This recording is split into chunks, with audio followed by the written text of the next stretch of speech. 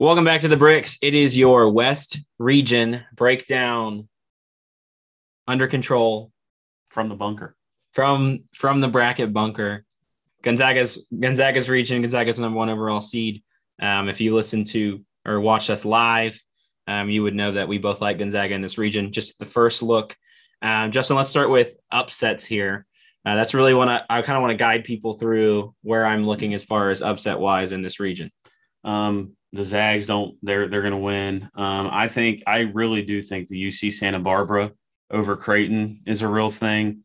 I think both of those 11 seeds could beat USC. As much as we don't think either of those teams deserve to be in, Wichita State or Drake, whoever wins that game could beat USC.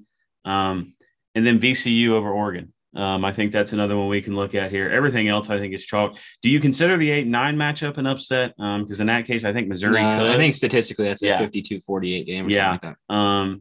But I think you look at Creighton, UC Santa Barbara, USC against Wichita State or Drake, and then Oregon, VCU. Don't pick all three. Just pick the one that you like the most probably and take that one, the one or two that you like the most there. But those are my three. Yeah, don't be the guy that fades the Kansas Jayhawks. They're not this year's bunch. I think I sometimes favor a team here late that struggled in the middle of the season and got it fixed, and it's Bill Self. He lost the Big 12 for the first time in 75 years, so he's going to be highly motivated. Don't fade the Kansas Jayhawks. Three teams who could win this region, Justin.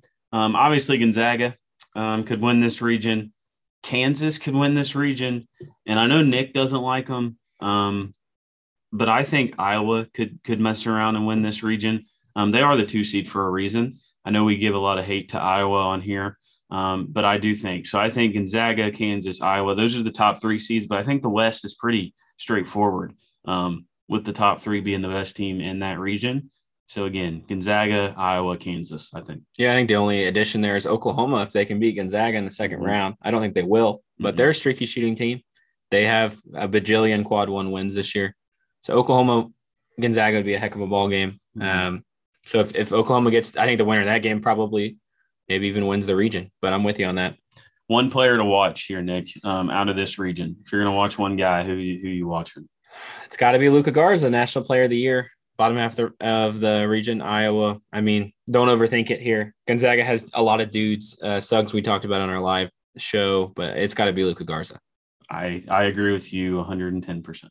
I would personally stay away from the USC Trojans. If you're looking for a team to hop in from the first 4 into the Sweet 16 or maybe even later, I'm looking at the winner of that game, Drake specifically. If it's Wichita State, I might favor USC in that matchup. Gonzaga wins it. Don't overthink it. Iowa might be there with them, but favor teams that are deeper, longer, and have played good, efficient basketball. Gonzaga wins the West region.